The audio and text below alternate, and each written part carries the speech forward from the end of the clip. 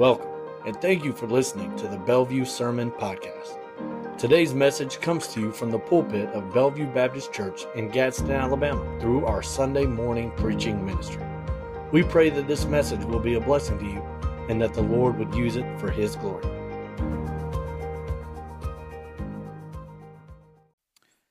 Well, this morning we begin our Advent series that will run through the end of the month. And we realize that Advent, as we've mentioned earlier, is a season of waiting and expectation. This is a season in which we are to center our minds on the coming of Christ and what it means. We reflect on the true meaning of Christmas, that Jesus would leave the splendors of heaven to be born as a baby and grow up with the explicit purpose of dying for our sins. This year we're going to reflect on that truth by working through most of the book of Micah. Now, we'll not cover all of Micah in the next 5 weeks, but we are going to hit the high points and we're going to cover the main lines of thought that we see in the prophet Micah. So go ahead and be turning to Micah chapter 3, verses 1 through 12. Again, that is Micah chapter 3, verses 1 through 12. As you're turning, I'll give you a little bit of background here. Micah was a contemporary of Isaiah. They preached at the same time, around 700 to 750 years before the coming of Christ. Micah 1:1 tells us this. But here in Micah 3, we see the prophet Micah give a sharp rebuke, a warning to the people of Israel. Micah is a very bold prophet. And we'll see in a few moments that the language of Micah is very vivid. It is very graphic. It's very much to the point. Micah does not pull punches. And in Micah 3, he's going to punch Israel right in the mouth by rebuking sinful leaders, prophets, and priests.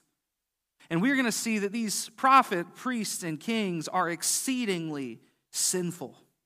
Israel is under the hand of wickedness. Now, if we are familiar with the Old Testament, we know that all the way back in 1 Samuel 8, Israel made a decision. They go to the prophet Samuel and they said, hey, instead of the Lord ruling over us, appoint us a king so that we can be like everyone else. Listen to what happened in 1 Samuel 8 before we move into our text. 1 Samuel 8, the Lord said to Samuel, obey the voice of the people and all they say to you. For they have not rejected you, but they have rejected me from being king over them. According to all the deeds that they have done, from the day I brought them up out of Egypt, even to this day, forsaking me and serving other gods. So they are also doing to you. Now then, obey their voice. Only you shall solemnly warn them and show them the ways of the king who shall reign over them. So Samuel told all the words of the Lord to the people who were asking for a king from him. He said, these will be the ways of the king who will reign over you. He'll take your sons and appoint them to his chariots and to be his horsemen and to run before his chariots. He'll appoint for himself commanders of thousands and commanders of 50s, and some to plow his ground and to reap his harvest, to make his implements of war and the equipment of his chariots. He'll take your daughters to be perfumers and cooks and bakers. He'll take the best of your fields and vineyards and olive orchards and give them to his servants. He'll take the tenth of your grain and of your vineyards and give it to his officers and to his servants. He'll take your male servants and female servants and the best of your young men and your donkeys and put them to his work. He'll take the tenth of your flocks and you shall be his slaves. And in that day you will cry out because of your king, whom you have chosen for yourselves. But the Lord will not answer you in that day.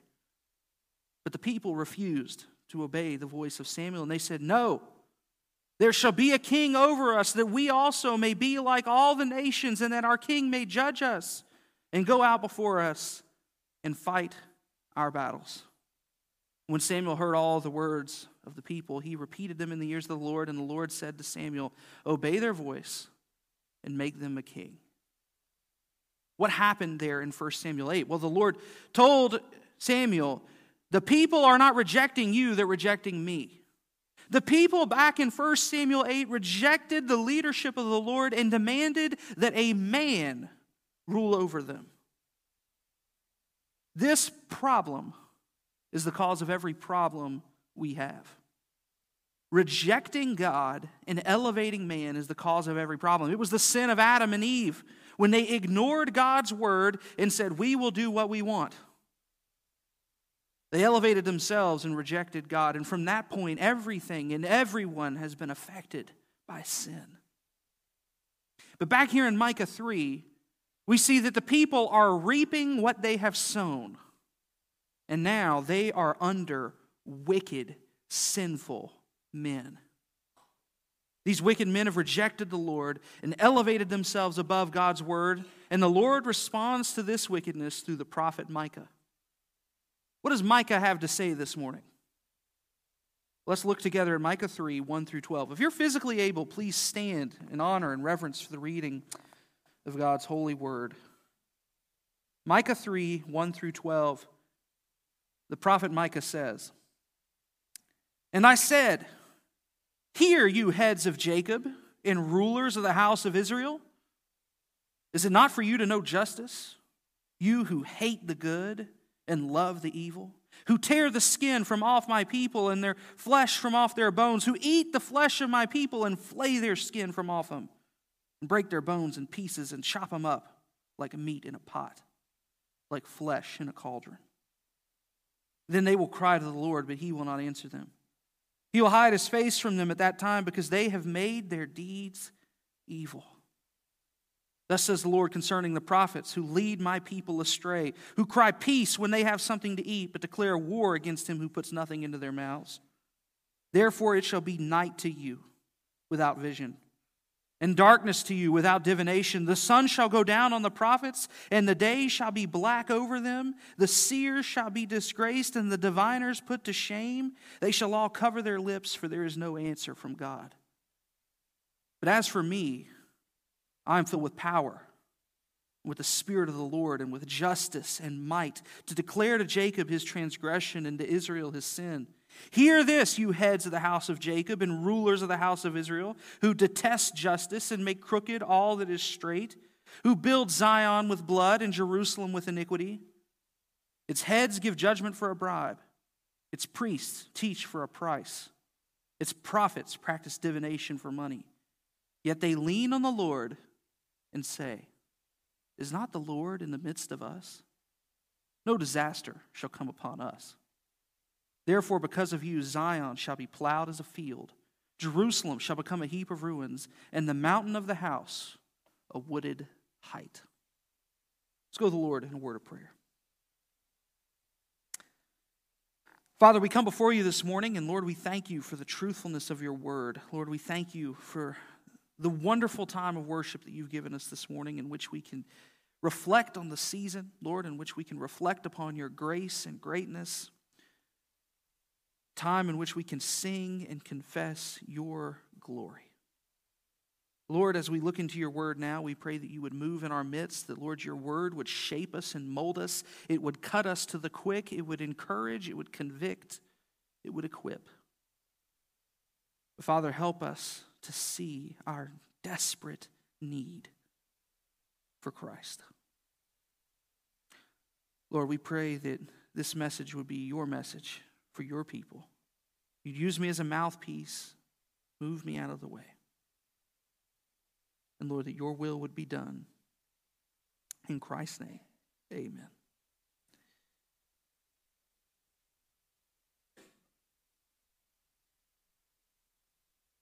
Micah was preaching to a wicked people.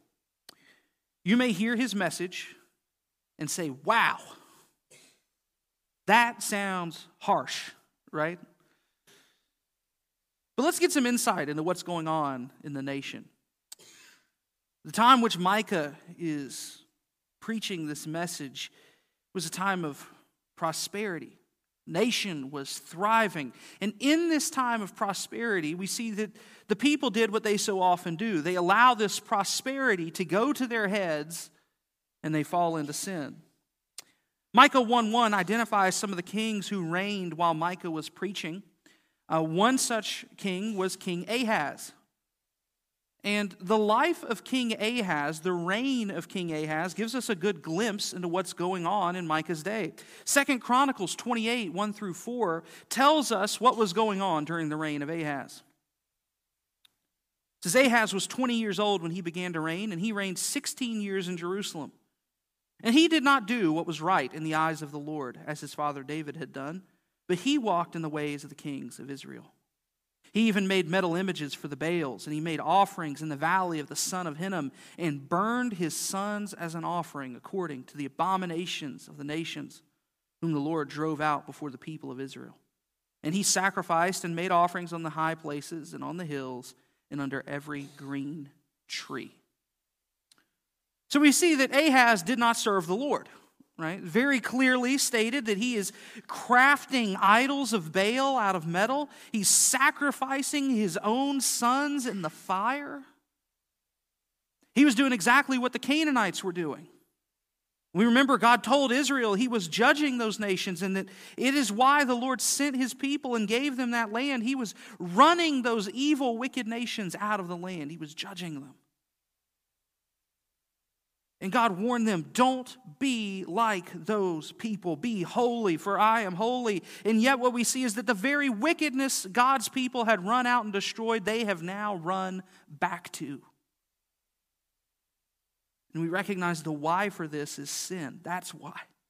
Sin corrupts. Because of the first sin, every single person born is born dead in sin. And Micah tells them, because of your sin, this land will be plowed like a field. It will become a heap. But specifically in this passage, we see that Micah calls out three classes of people. Micah 3:11 is sort of the theme verse of the chapter. Micah calls out there the heads, right? The rulers, the kings, the priests, and the prophets. He says all of them are doing what they do for money, for a price, for a bribe. The prophets, priests, and kings of the day, they sin by serving themselves rather than God. They seek personal gain. They seek money rather than righteousness. And so this morning what I'd like to do is examine the charges that Micah brings and show us how the failures of these prophets, priests, and kings point us to our need for the perfect prophet, priest, and king, Jesus Christ. I have 4 points for us this morning, and we'll begin by looking, first of all, at their fallen natures. Their fallen natures. What does Micah tell us here? Well, again, in Micah 3:11, it says that, again, the heads give judgment for a bribe, the priests teach for a price, prophets practicing divination for money. So naturally, rather than pursuing the will of the Lord and the righteousness, they are wicked and pursuing personal gain and satisfaction. These prophets, these priests, these kings, they're all fallen, and their fallen nature is clear by the way that they elevate self and selfish desires over the will of the Lord. But Micah expounds beyond that, even to more specific sinful actions that we see here. The heads or the rulers are the first people that Micah exposes. The very beginning here, the first verse of Micah 3, Micah asks them, aren't you supposed to know justice? This is a rhetorical question. Aren't you supposed to know justice? The very rulers who are called to execute justice aren't doing it. And he goes further. He says, you hate the good and you love the evil. Romans 13:3 tells us that rulers are to be a terror to bad conduct and to encourage good conduct. But the rulers in Micah are doing the exact opposite. They hate that which is good and they love that which is evil. It's pure injustice. And the injustice of those rulers who hate good and love evil is illustrated in this graphic, visceral language of cannibalism. Micah says they're eating the people. They're chopping them up like meat for the pot. Now, why use this graphic illustration? It's because injustice from the ruler truly does cannibalize the nation. They're supposed to be the ones who know justice. They're supposed to be the ones that exercise and execute justice, and yet they are the ones committing injustice, and it is eating the nation alive. The perversion of justice and truth, it's wreaking havoc on the nation. Micah says, you're chopping up the people like meat for a pot. What people? Notice there, it's not just the people, it is who? My people. Not the wicked. No, the people of God. The injustice is not directed toward the wicked, but it's directed toward the people of God. And so we see that Micah clearly here is calling them out for the injustice that they're committing. Now, furthermore, in verse 9, we see him go back to the heads. He goes back to the kings and the rulers, and he gets them a second time. Verse 9 says, hear this, you heads of the house of Jacob and rulers of the house of Israel who detest justice. He says, you detest it. And you make crooked all that is straight. You build Zion with blood and Jerusalem with iniquity. Micah says, everything that's straight, you are making crooked. And you're building this kingdom with blood and sin. Sometimes I can't help but relate to the prophet Micah here. We live in a world that is governed by the wicked. Even in America, we live under wicked rulers.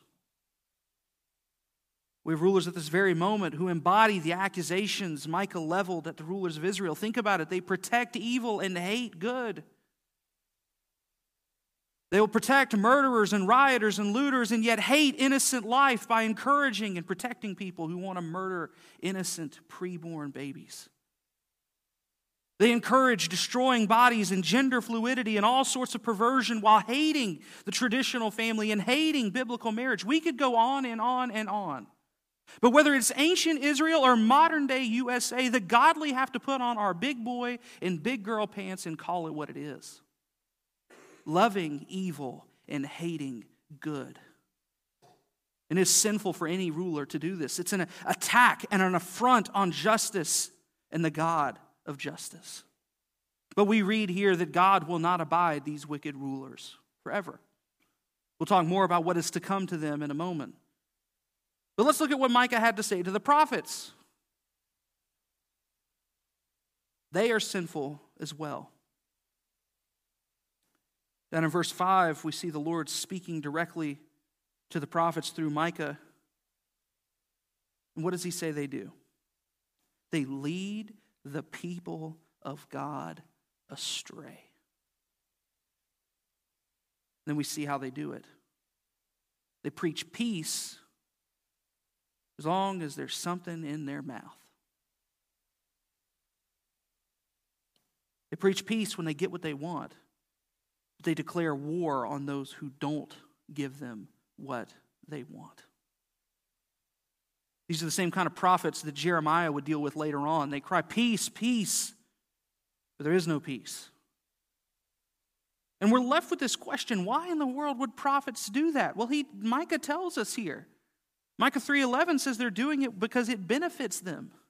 Why are they crying peace? When someone gives them something to put in their mouth. When they get what they want. You see, the message of peace doesn't ruffle feathers. The message of peace here is equivalent with, hey, everything is fine, you're fine, I'm fine, we're all fine just like we are. That's a message that doesn't rock the boat. So as long as these prophets are fed, it is a message of peace. And the idea here continues on, though. This has the connotation that they preach positively or negatively towards you, not based on the word of God or what the law has said, but they preach positively or negatively based on how you treat them. If you scratch their back, you're fine. But if you're against them, they declare war. And they weaponize the word of God and they twist it to fit their needs. And we see that these prophets are leading the people of God astray. There's a fallen nature here, both in the kings and the prophets, and we'll see in a moment the priests as well. But I want us to realize that this same problem is going on today. Again, we see that there are many preachers that lead people astray. They preach a false message that everything is fine instead of preaching the word faithfully in and out of season. The Bible warns us repeatedly about the danger of false teaching. 26 of the 27 New Testament books warn us explicitly about false teaching. There are pastors aplenty who will tell you peace. You are perfect just like you are. You're a wonderful little fella or little lady. The Lord will take whatever you give him. You don't need to change. They cry peace, and they don't call out sin because it's uncool and it's unpopular, and that hurts their bottom line. But Micah calls this out clearly. He says they prophesy for money. They teach for a price. I don't want a false message of peace. And we don't need a false message of peace. What we need is the truth. Biblically, we need to hear from a preacher that preaches the truth regardless of what it costs them. And I've determined that as long as I have breath in my lungs, Lord willing, I will preach the word of God regardless of the cost. This is what we are called to. Sometimes people will ask, why do we have to preach the truth of the word? Because, it makes people uncomfortable, or it's divisive, or it runs people off. Listen, we cannot capitulate or compromise on the word of God, because to do so is to be just as wicked as the prophets of Micah's day. Avoid false preachers. But Micah also condemns the priests. Not as explicitly as the others, but the same is true. They only perform sacrifices and teach when it's profitable. All of this reminds us that these prophets, priests, and kings were wicked. And it's no stretch for us to obviously say that we need a better one of those, right? The people in Micah's day, they needed a better prophet, a better priest, a better king. But let me tell you, even the best prophets, the best priests, and the best kings in this world still have a fallen nature. They're still corrupted by sin and therefore cannot be perfect. You see, we don't just need a better prophet, priest, and king. We need a perfect prophet, priest, and king, because even the best of this world are still fallen. Another reason we need a perfect prophet, priest, and king is because of our second point this morning. Secondly, I want us to see the fearful results of sinful prophets, priests, and king. The fearful results. Micah not only goes through here, right, and tells them you are being sinful and wicked and wrong. Micah says, and here's what's going to happen. Here are the consequences. What are these fearful results? Well, again, Micah is a fiery preacher. The very first words of his book of Scripture are as follows. Micah 1, 2 through 5. Hear, you peoples, all of you, pay attention, O earth, and all that is in it. And let the Lord God be a witness against you. The Lord from his holy temple. For behold, the Lord is coming out of his place and will come down and tread upon the high places of the earth. And the mountains will melt under him, and the valleys will split open like wax before the fire, like waters poured down a steep place. All this is for the transgression of Jacob and for the sins of the house of Israel. What is the transgression of Jacob? Is it not Samaria? And what is the high place of Judah? Is it not Jerusalem? Micah here, you see, doesn't ease the people into his message with a cute story or a funny joke. No, he says the Lord is coming in judgment. The holy God is coming in judgment, and he will melt mountains, and all will be judged and destroyed. Why? All this is for the transgressions and sins of the people. That's the general message. It's not only the prophets, priests, and kings, it's the people also who had fallen into false worship. But Micah gives us insight into the fearful results of following wicked prophets, priests, and kings. First, again, the rulers, the kings. After telling them of their sin of injustice and loving of evil and hating good, Micah tells them what will happen in Micah 3:4. He says, they will cry to the Lord, but he will not answer them. He will hide his face from them at that time because they have made their deeds evil. The Lord will not answer their prayers because they have committed evil. What a terrifying and fearful thought. And the Lord was clear. I will not answer. Now remember, Isaiah was preaching at roughly the same time. And it's no surprise that if Isaiah is preaching to the same people at the same time, and he also is a true prophet of God, that he and Micah are going to be proclaiming the same message. And this is exactly what we see in Isaiah 1:15. In Isaiah 1:15 it says, when you spread out your hands, I will hide my eyes from you. Even though you make many prayers, I will not listen, for your hands are full of blood. In Zechariah 7, God tells the people because they refused to listen to him, when he spoke through the prophets, he would refuse to hear their prayers. David says this in Psalm 66:18, if I had cherished iniquity in my heart, the Lord would not have listened. But lest we think this is only fearful in the Old Testament, we see this in the New Testament as well. 1 Peter 3:12 says, for the eyes of the Lord are on the righteous, and his ears are open to their prayer, but the face of the Lord is against those who do evil. The result of this perversion of justice is that the Lord will not hear their prayers. This is a fearful result. It's reminiscent of Romans 1, where he says he gave them over to a debased mind.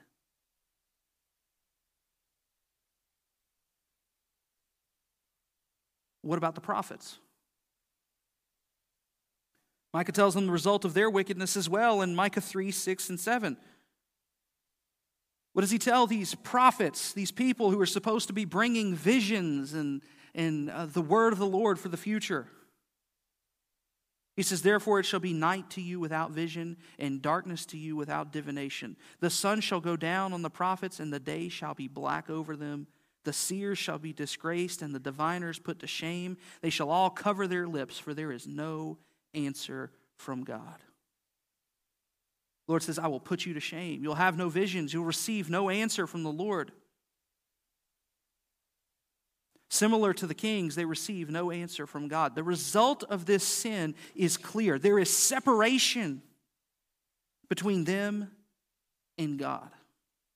The fearful result of wickedness is separation. Isaiah 59:2 says, your iniquities have made a separation between you and your God, and your sins have hidden his face from you so that he does not hear.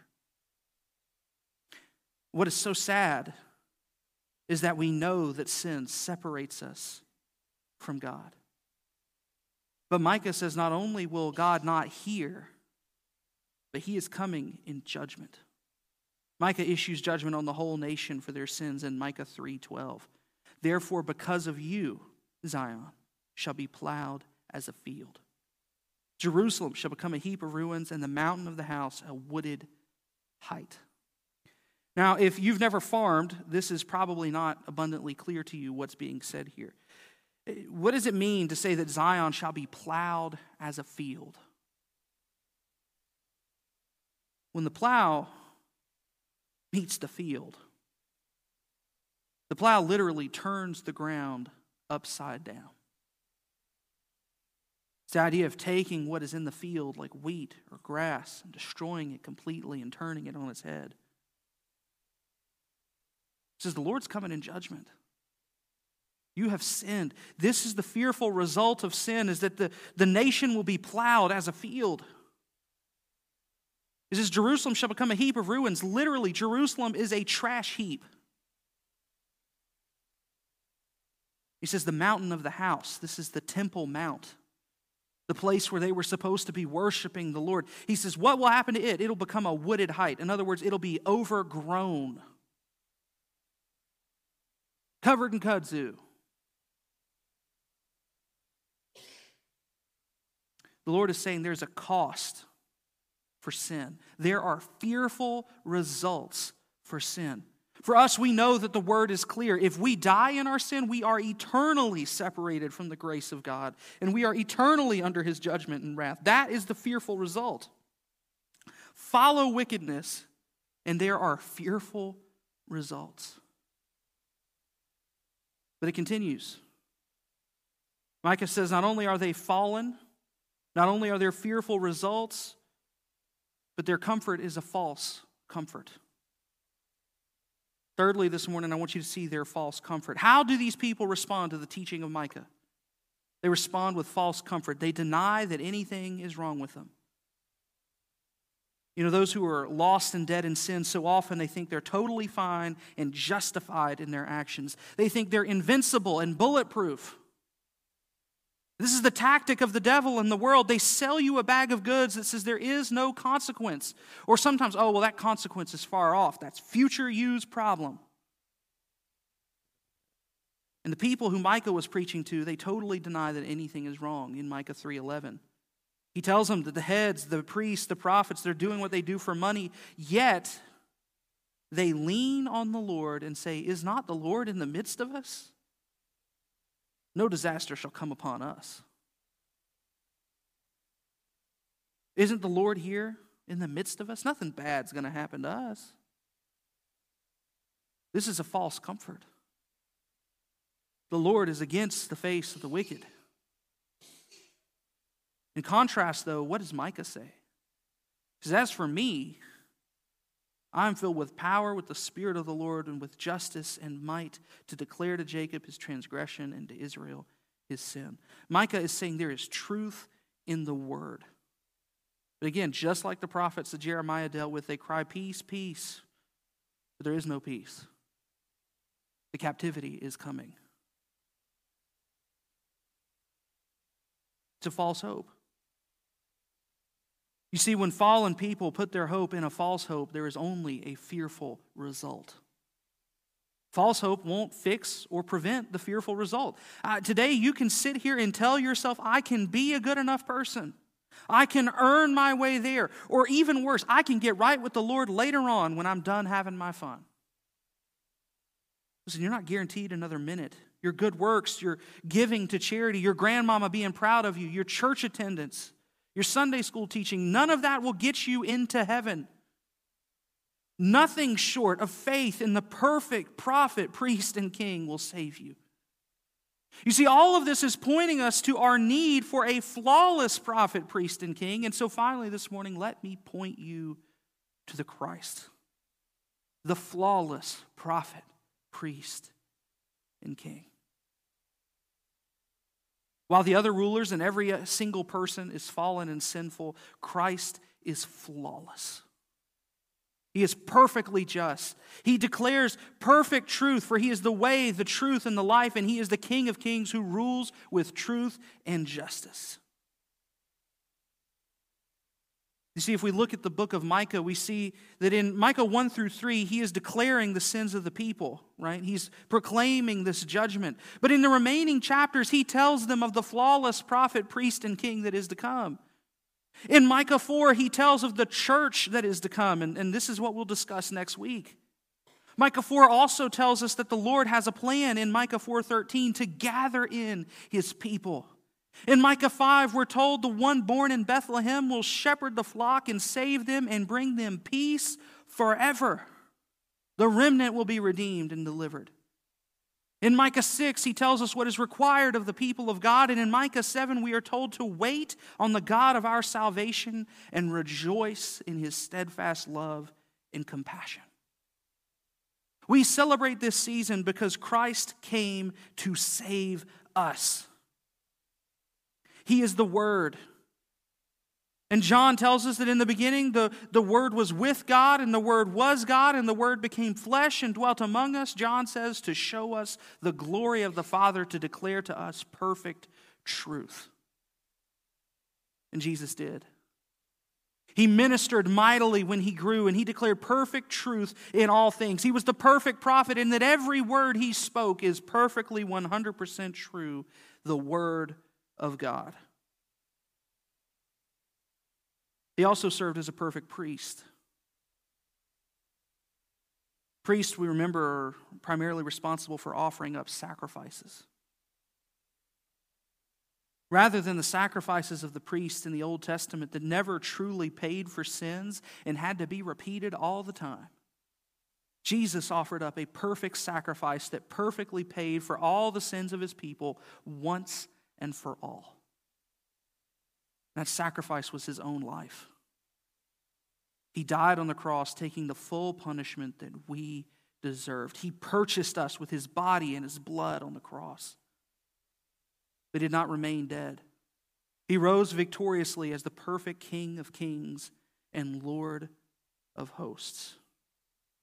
He lives even now, possessing all authority in heaven and on earth. He burst forth from the grave alive, and after revealing himself and teaching his disciples, he ascended into heaven, where he now sits at the right hand of God, awaiting the moment he returns in judgment. He alone can perfectly rule, perfectly teach truth, and perfectly save. Our hope must never be in the fallen men and women of this world or in earthly things, for they will inevitably fail, leading to a false hope and a fearful result. But the flawless prophet, priest, and king, Jesus Christ, will never fail. He's the perfect sacrifice which secures a perfect hope and brings us into a perfect eternity, a perfect result with him. If your hope is in anything else, it will fail. Turn to Christ. I want to end our sermon by reading from Micah 7, verses 5 through 7, and then we'll conclude with a word of prayer. Micah 7, 5 through 7.